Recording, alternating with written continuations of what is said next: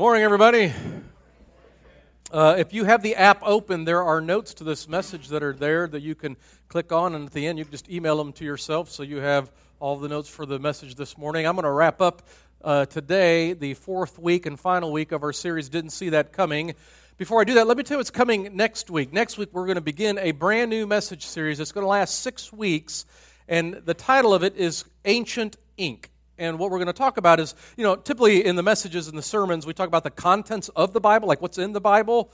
And what we don't spend a lot of time talking about is the Bible itself. And so starting next week, we're going to have this series on what do we do with this book that is at least 2,000 years old, written over a span of 1,500 years, with about 40 different authors in 3 different languages in a different time, place, and culture than anything that we experience here in 2017. Is this good literature? Is this the Word of God? What do we mean by inerrant, infallible words that we kind of toss onto the Bible without asking the Bible what it says about itself? And so that's where we'll begin next week, and I'm looking forward to our time of study as we dive into Ancient Ink. So that will be starting next week. Now, if you've been hanging around for the last couple of weeks, you know that we've been talking about this idea that in spite of how 2016 went for you, 2017 just might be your year. Your year to finally step into your life calling and purpose. And I know there are moments, given how many years, 16 and 15 and 14 and 13, that didn't feel like it worked out for you. In fact, you can enter into the year with such discouragement that it's hard for you to even imagine or believe that this might be your year that you could step into your life calling and purpose. What I want you to know is that most world changers, most people who go on to do great things in the world for the kingdom of God have a didn't see that coming story. We tend to think it's going to be our 5-year plan, our 15-year plan, our system of education, but for most people, it's something radically changed and happened. It was a massive plot twist in their life that God ushered them into their life calling and purpose. So we began the first week by looking at the story of Moses, who had been a shepherd of his father-in-law's flocks for 40 years, which means by the time he has this plot twist of a moment, he could be close to 80 years old. But one day he's tending the flock of his father-in-law, and he encounters a burning bush. What I'd like for you to have hope in is that in 2017, out of nowhere, you may encounter your burning bush moment that opens up for you your life purpose and calling. But you need to know when it happens, it will not be then without another call to repentance. Meaning, if you're going to pick up your life purpose, you're going to have to set something else down. It could be a way of thinking. It could be a behavior. It could be a particular relationship. It could be some thought pattern. I don't know what it is, but if you're headed in this direction, but your burning bush moment is over here, it's going to require from you repentance, which technically just means a turning around so that you could go this direction because this is the direction in which you're going to find your burning bush moment. In addition to your call to repentance, most likely you will also go through a call to a changed mind. And so last week we took a look at the Apostle Peter, who in Acts chapter 10 spent his entire life believing certain things, not just because his parents said it, not just because his grandparents said it, not just because his rabbi preached about it, because the Bible said it. It had the weight of God said so. And so he spent his entire life recognizing we don't eat those foods as Jews. Because I'm Jewish, I don't eat those kind of unclean and unholy foods. And out of nowhere, he falls into a trance, and in a vision, God shows him like a sheet coming down from heaven, all these unclean animals. And it says, Peter, get up, kill, and eat. To which Peter thinks to himself, I've spent my entire life not eating those foods. And then what happens next is he encounters Cornelius, who is a Gentile and who gives his life to Jesus and has faith in Jesus. And Peter puts it all together, and he encounters a call to a changed mind that ushers him into his life purpose and calling, that is to bring the good news and gospel of Jesus even to the Gentiles. And this morning, we're going to wrap up by kind of continuing this way of thinking. And I want you to imagine for just a moment a conversation that would take place between us. So just pretend for a moment, you and I, we get together, we're having coffee, maybe we've encountered each other somewhere outside, and the conversation goes like this. I say to you, hey, did you hear that Michael Phelps retired from swimming after the last Olympics? And you'd say, yeah, I heard about that. And then I say to you, well, I'm going to go to Colorado Springs, Colorado, and I'm going to try out for the Olympic swim team. I'm going to take advantage kind of this opening since Phelps is retiring. To which you'd look at me and you'd be a little surprised, and you would simply ask, I had no idea that you were into competitive swimming. To which I would reply, well, I don't know if I would call myself a competitive swimmer, but I plan on going and giving it everything I have, and I'm trusting that I'm going to be able to live out my dreams. To which you'd respond, so you want to live out your dreams of being a swimmer in the Olympics, but you're not sure you're a competitive swimmer. And then you'd ask me, well, what is your time in the 200-meter butterfly? To which I would say, I have no idea. I've never timed myself, nor have I ever tried a butterfly stroke. And then a little bit more skeptically, you'd ask, but you're going to be an Olympic swimmer. Then you'd roll your eyes and berate me with, do you have a coach? Are you following a program? Are you on that crazy 12,000 calorie per day diet that Michael Phelps is on for energy? And I would respond, well, I don't have a coach, and I'm not really following a program, but I do plan on watching a few YouTube videos that are tutorials. And in terms of eating 12,000 calories a day, I might be doing that because cheese-covered bacon-wrapped shrimp dipped in ranch dressing is delicious. And you would, of course, say, dude, it doesn't sound like you are in the least bit ready to even attempt to be an Olympic swimmer. To which I'd respond, why are you being so negative? Why are you trying to crush my dream? How about a little support and encouragement? I've already purchased a plane ticket, and I plan on going, and I could at least use some encouragement and support from you. Now, you would think, obviously, that I was out of my mind. And I would be. And the reason is because in life, we all recognize that you don't get to be a competitive Olympic qualifying swimmer by simply declaring, I'm going to be an Olympic swimmer. You can pray all you want. You can attempt some name it, claim it, spiritual hocus pocus, but in the end, one does not get to be an Olympic swimmer by virtue of an announcement or a declaration. We recognize that there's an entire detailed process on how one becomes an Olympic swimmer. There are hundreds, if not thousands, of steps between deciding I'm going to be an Olympic swimmer and actually becoming an Olympic swimmer. Like getting a coach who puts me then through a vigorous training with specific plans and learning techniques and thousands, if not tens of thousands of hours logged in the pool in practice, a whole diet and nutrition scheme, strength and cardiovascular training, and a bunch of razors to shave off all the body hair, which apparently you have to do. These are just steps to becoming an Olympic athlete. And we know this is true in almost every aspect of life. And we could substitute the conversation. I mean, maybe it's not Olympic swimming. Maybe if I were to say to you this morning as you're walking out, hey, I just want you to know, on Wednesday I'm having a piano recital, and I'm going to be playing Chopin's Etude in thirds, and I'd like to invite you. And you'd be like, you can play Chopin's Etude in thirds? Like, how long have you been taking lessons?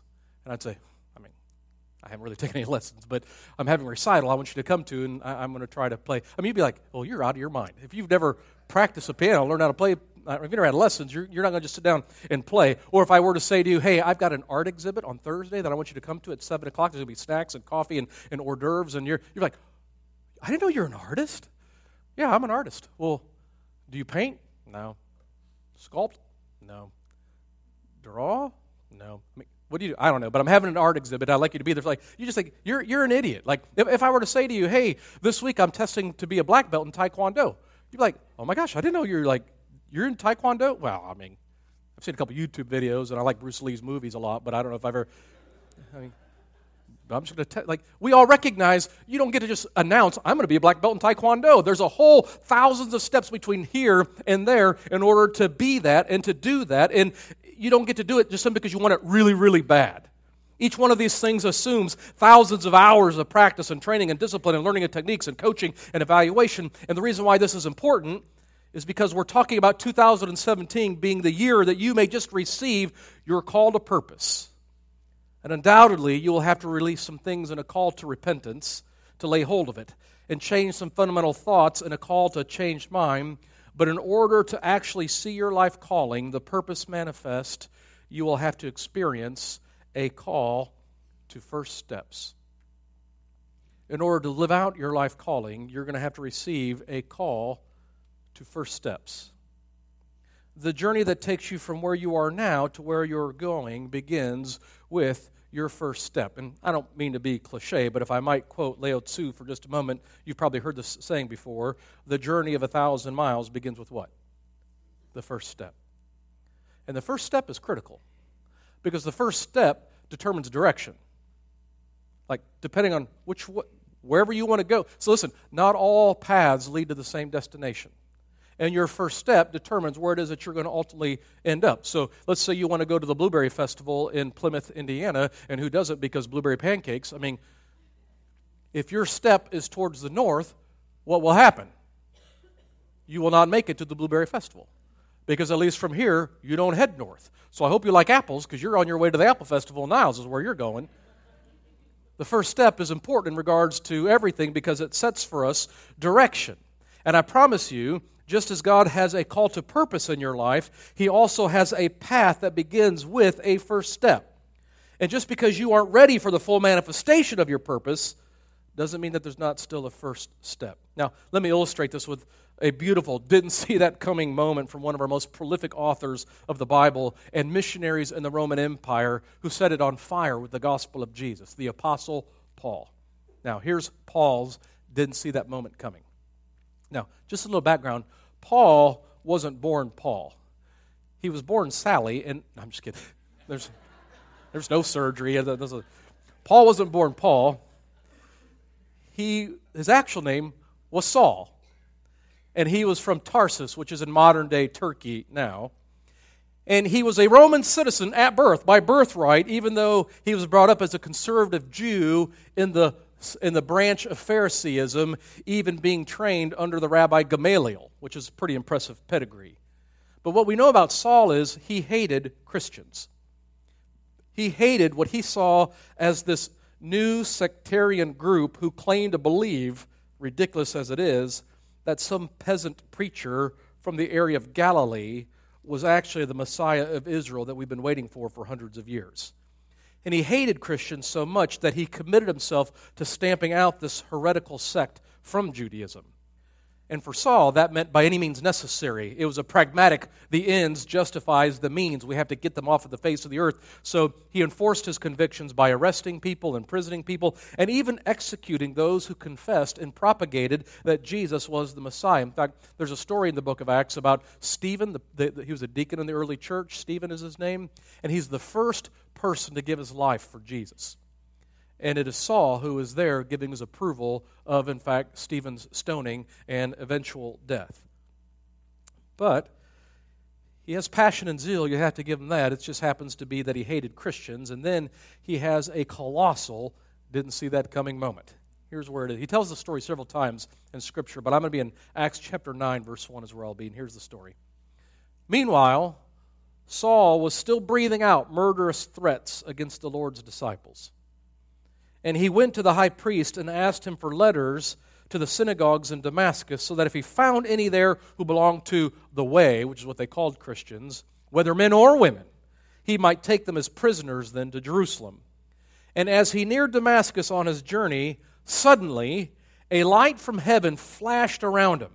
And he fell to the ground and heard a voice say to him, "Saul, Saul, why do you persecute me?"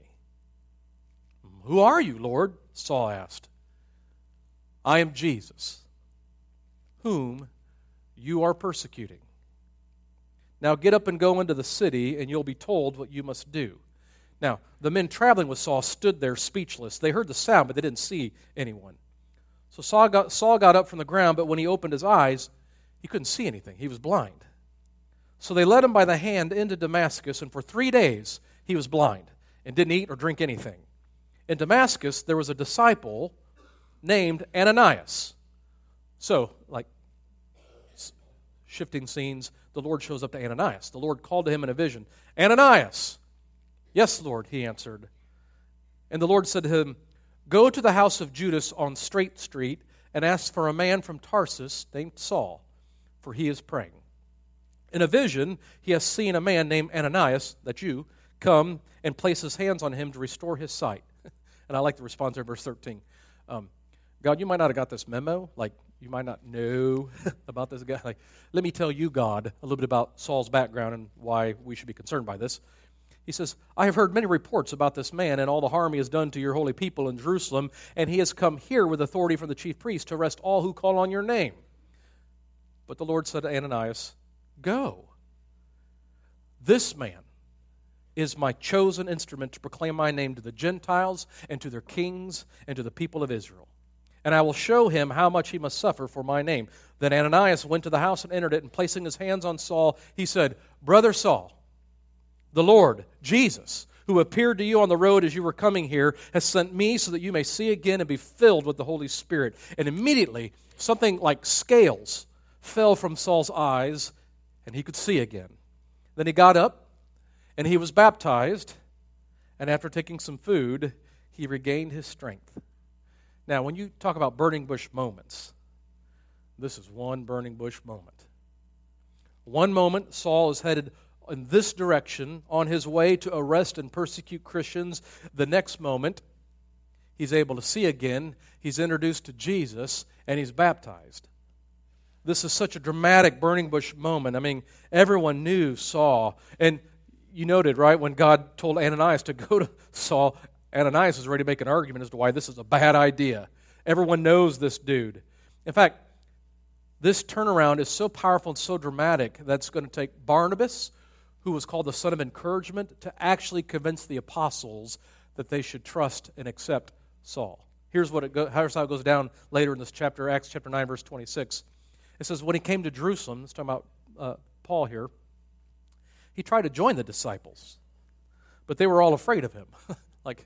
It's like walking up this morning to church, and the greeters see you like, you ain't getting in here. And they called the building monitor. The building monitor called it, we're all scared, we don't trust you. And that's what's happening to Paul. So he doesn't get a warm reception. Verse 27. But Barnabas took him and brought him to the apostles. And he told them how Saul on his journey had seen the Lord, and that the Lord had spoken to him, and how in Damascus he even preached fearlessly in the name of Jesus. Saul, whose entire life purpose is about to be radically changed and altered, and will get a new name, Paul. And you'll see this often in Scripture. God will sometimes, when he gives somebody a radical new purpose and a new calling, he'll give them a new name.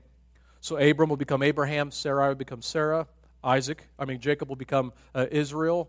You got here, Saul will become Paul. Sometimes God does that, and so Saul will be now known as Paul. And he gets a new life purpose. And let me read it for you one more time in case you missed it. It's in verse 15. This is what God says.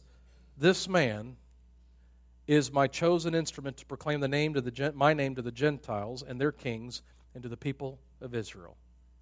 Now this is Paul's call to purpose. And again, as we asked in the first week, what is your call to purpose? And I don't know what yours is. Maybe yours is to be a foster parent, and you will take into your home children who are in desperate need of structure and love and discipline and care and nurturing. And you'll know, I was put on the planet to do this. For others of you, maybe your life purpose will be to be a missionary as well, that you recognize, no, I've got a heart and a passion for a particular nation or for a particular people groups, and God wants to use you in that. You know, that's my purpose.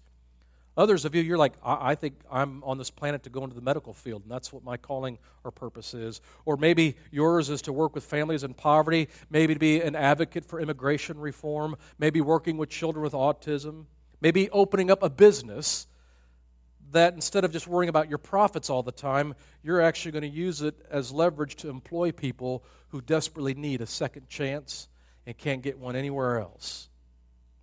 But this is Paul's call to purpose. And I'm asking you to consider that you too could have your burning bush moment, your road to Damascus experience that reveals your call to purpose. Paul is going to spread the gospel and be a missionary church planter all over the Roman Empire, but not yet. Not yet. Because first, he has to encounter Ananias. That will be his first step. Listen, he will be a great church planter, and he will live out his call to purpose, but not until he walks through his call to first steps. And what is his first step? You need to get up and you need to go see Ananias. Okay, well then after that, he can be this great church planter, right? Nope, not yet. Because then next, he's going to have to spend some time in the desert of Arabia, and God's going to do a thing there. Okay, but then after that, he can go be a church planter, right? Nope, not yet. After that, he's got to go back to Damascus and Syria and spend some time there. Okay, but after that, right, he finally gets to be the life purpose, the church planter. Not yet. because then he has to go to Jerusalem and spend some time there. In fact, Paul will kind of lay out his kind of itinerary, like where he's been in life. He does so when he writes a letter to the church in Galatia, and he explains. Now, he's kind of in an argument. People are trying to twist the gospel, but he kind of gives, here's a little biographical sketch of where I've been. He says in chapter 1 of Galatians, verse 13, "For you have heard of my previous way of life in Judaism, how intensely I persecuted the church of God and even tried to destroy it. I was advancing in Judaism beyond many of my own age among my people and was extremely zealous for the traditions of my fathers.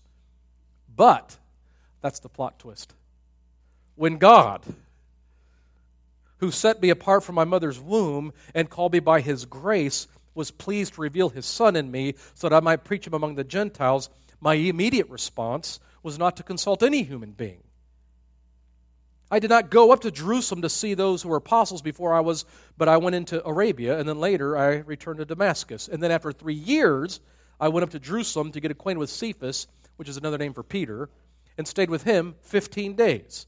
I saw none of the other apostles, only James, the Lord's brother. I assure you before God that what I am writing you is no lie. And then I went to Syria and Cilicia, and I was personally unknown to the churches of Judea that are in Christ. They only heard the report that the man who formerly persecuted us is now preaching the faith he once tried to destroy, and they praise God because of me." In fact, from the moment that Paul receives his road to Damascus experience to the time he goes on his first missionary journey, you know how long it is? 12 years. It's 12 years from the road to Damascus to walking in his purpose of being a missionary. And the reason why is because God was still working on him. He needed to spend some time in Arabia and Damascus and Jerusalem. Those were his next steps. It's like being an Olympic swimmer. Paul doesn't get to just declare, "I'm going to be an apostle and a church planter." He has to enter into the training and the techniques and the coaching and the evaluation and the spiritual disciplines and the instructions of doctrine and faith and learn the ways of Jesus. He has to enter into the training that all disciples must walk through. Will he live out his call to purpose? Yes. But only after walking through his call to first steps. And this is difficult for us because most of the time when we sense our calling, we want it like that. We are a immediate gratification kind of people, and you probably recognize it in your life all the time. When the internet is just a little bit slow in your house than at your work, what happens? This is ridiculous, right? That it's got to go from here to that satellite and bounce back over again. It's taking a little bit longer to upload than what I'm used to. And right? When you put something in the microwave, you got to stand there for 2 minutes and wait for it. What's happening? You're like, come on, right? I mean, like 100 years ago, there's no microwave. You had to wait 40 minutes for that. Now it's done in 2 minutes. We're an instant gratification kind of people. We all want to look good and be healthy, fit in those jeans and that dress. But what don't we want to do? Walk through the process that actually brings that about. That's why we spend so much on plastic surgery, because for most of us, we spend just one day eating healthy and exercising. The next morning we wake up, step on the scale, and are offended we didn't lose 20 pounds. Immediate gratification. I worked so hard. I was so hungry. That should be 20 pounds right there. And people come out of college nowadays and they want now what it took their parents 30 years to acquire. What do you mean I can't have a 3,500 square foot house yet? I went to college, didn't I? Yeah, but you're going to have to start with this 2-bedroom apartment. That's your first step. I got a degree. Somebody should make me a CEO of this company. Okay, yes, but you're going to have to start in the mailroom. That's your first step. Well, with my potential and marketability, how am I not driving a Bugatti? I'm not denying your potential or your marketability. I'm just saying you're going to start with a Saturn. That's your first step. And when that happens, you will join a long list of God's servants who received their call to purpose but didn't walk into it until years later. Remember Joseph in the Old Testament? He was 17 years old when God gave him his call to purpose. I mean, in a dream, told him that you're going to be a ruler. In fact, a ruler even of your dad and your brothers, which they didn't care for, by the way. But you know what happened to Joseph next? Oh my goodness, it's a whole series of steps, most of which look negative. And it isn't until he's 30 years old that he finally lives into being a ruler of Egypt. Remember King David? Remember that story? He's just a young kid, like a young kid. Israel needs a new king. The prophet Samuel shows up to the house and says to his dad, Jesse, one of your sons, and he didn't know who it is yet, one of your sons is going to be the next king of Israel. And so what does Jesse do? He brings in all of his sons except for the runt, the baby, the youngest, who clearly could not be the next king of Israel. So all the brothers come walking by, and God doesn't say to Samuel, that's the one. And finally, Samuel says, do you have any other kids? Well, David, but he's out with the sheep because that's what the runt does. Well, we'll go bring him in. So they bring David in. As soon as Samuel sees him, God says to the prophet Samuel, he's the one. And so they anoint King David, who probably is about 15 years old. Now, you anoint me king at 15, you know what I'm going to be like? I'm king. Okay, right? You know what David does next? You know where David goes? Back out to the fields to watch shepherd, as a shepherd to watch the sheep. For years. He won't become king until he's 30 years old. He had to walk into his first steps because he wasn't ready. He might have been anointed. This is your life calling, but he wasn't ready to take the mantle. He had to first walk through the steps that were necessary for God to transform him to be the person that could one day be the ruler of all Israel. Joseph might have received his call and purpose, but he wasn't ready yet by way of character to pick up his mantle to help lead Egypt. And this is the way it is for so many of us. We have our first steps because we're not ready yet to receive our full life purpose and calling. Not even that we don't know what it is, we're just not ready to walk in it just yet. And it isn't because you aren't intelligent enough. Because for some of you, I'm telling you, no, you're so smart, I'm convinced you're smart enough. And sometimes we think, oh, don't you think I'm able? Don't you think I'm able to do this? To which I'd say, no, for some of you, you're so gifted and so talented, you are clearly able. This is not an issue of your intelligence. This is not an issue of your abilities. This is an issue of your character. You're not ready yet. And should God bring that kind of success into your life right now, you'll be crushed under the weight of it. It's not that you're not smart enough or that you're not even able enough. You can't handle that. And how many celebrities do we know go from complete obscurity to complete fame and fortune and celebrity status, and then what happens to their life? It's a complete dumpster fire. It is a shipwreck of massive, colossal proportions. Why? Because they didn't have the character that can handle it. And see, rather than God sabotage your calling and purpose in life, He wants to guide you through those steps so that in those steps, He might be preparing you to have the kind of character that can step into that and succeed and not be crushed under the weight of it. Because that pride and ego always has a way of cropping up and catching us. And even in it, God tests us in the steps. See, when God says, all right, here's your calling and your purpose. Now let me give you this next step. What He's waiting to see is how you handle that next step.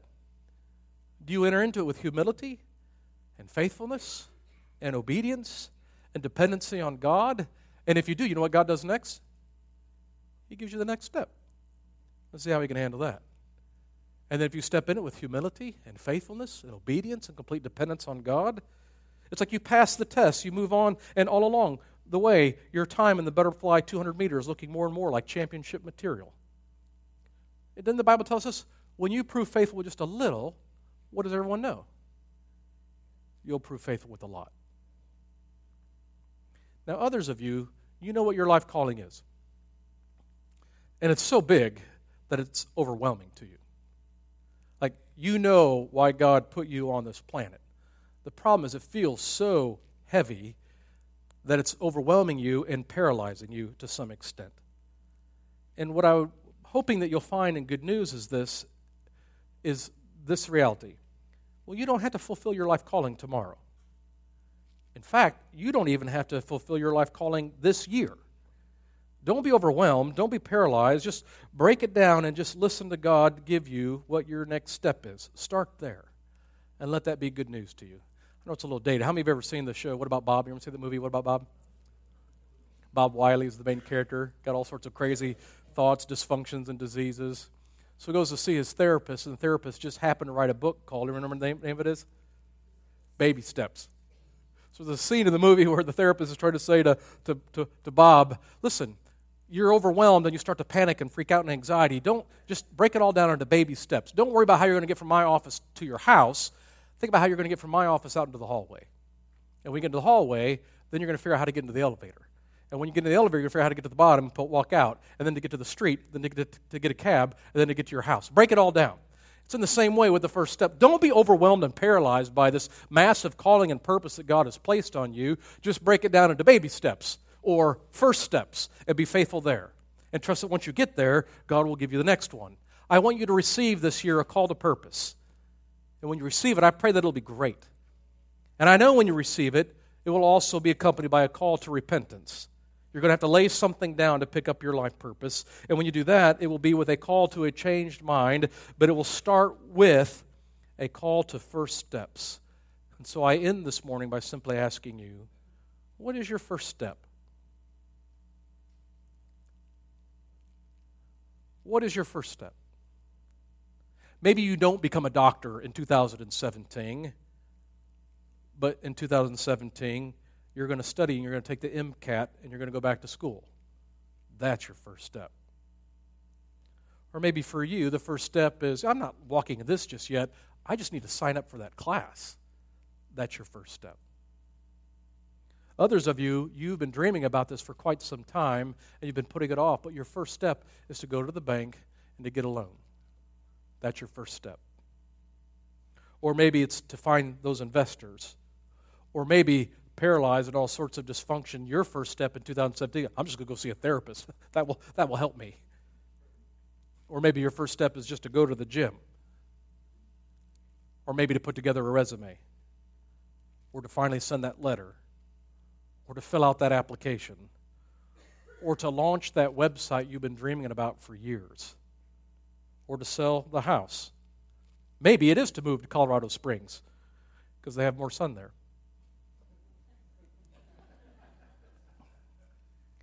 It might be your first step just to break up with that loser boyfriend.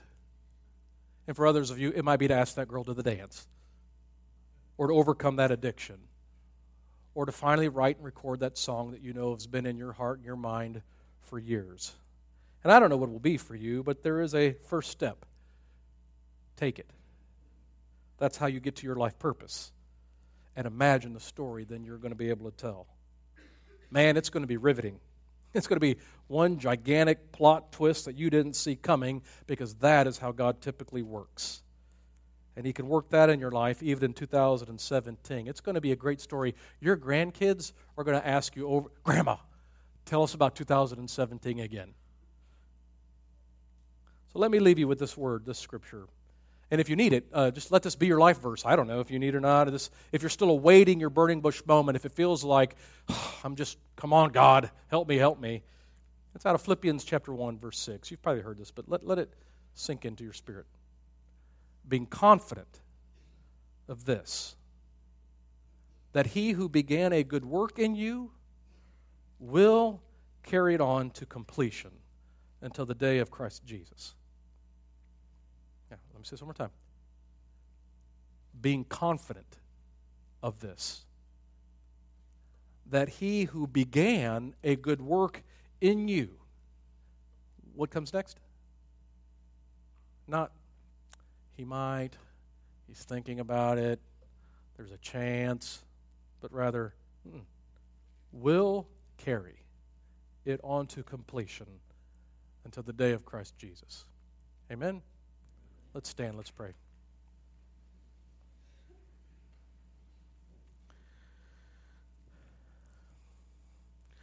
God, for those who are in this room awaiting their burning bush moment, I pray that we might have eyes to see that bush on fire, that road to Damascus experience. And if we're right now on the wrong path, like we're headed the wrong direction and we're going to miss it entirely, I pray that your Spirit might check us and redirect us and focus us back on the path that you want us to be on, that we might not miss that moment when you call to us and give us our life purpose. And we know along with it will come repentance, and sometimes, Lord, that's difficult. It feels like things are getting chopped off of our life, and that could be a painful, violent exercise at times. And sometimes we have to change our thinking. Thoughts that we've had our entire life. And at the same time, so that we're not overwhelmed by it, we recognize there's also just another step, sometimes a first step. So I pray, Lord, that we won't miss that. Would you guide us in every way that we might walk out of here into our life calling and purpose, and ultimately that our lives will have a fantastic story, but even more than that, that it'll bring you glory. This is what we ask in the name of your Son, Jesus. Amen.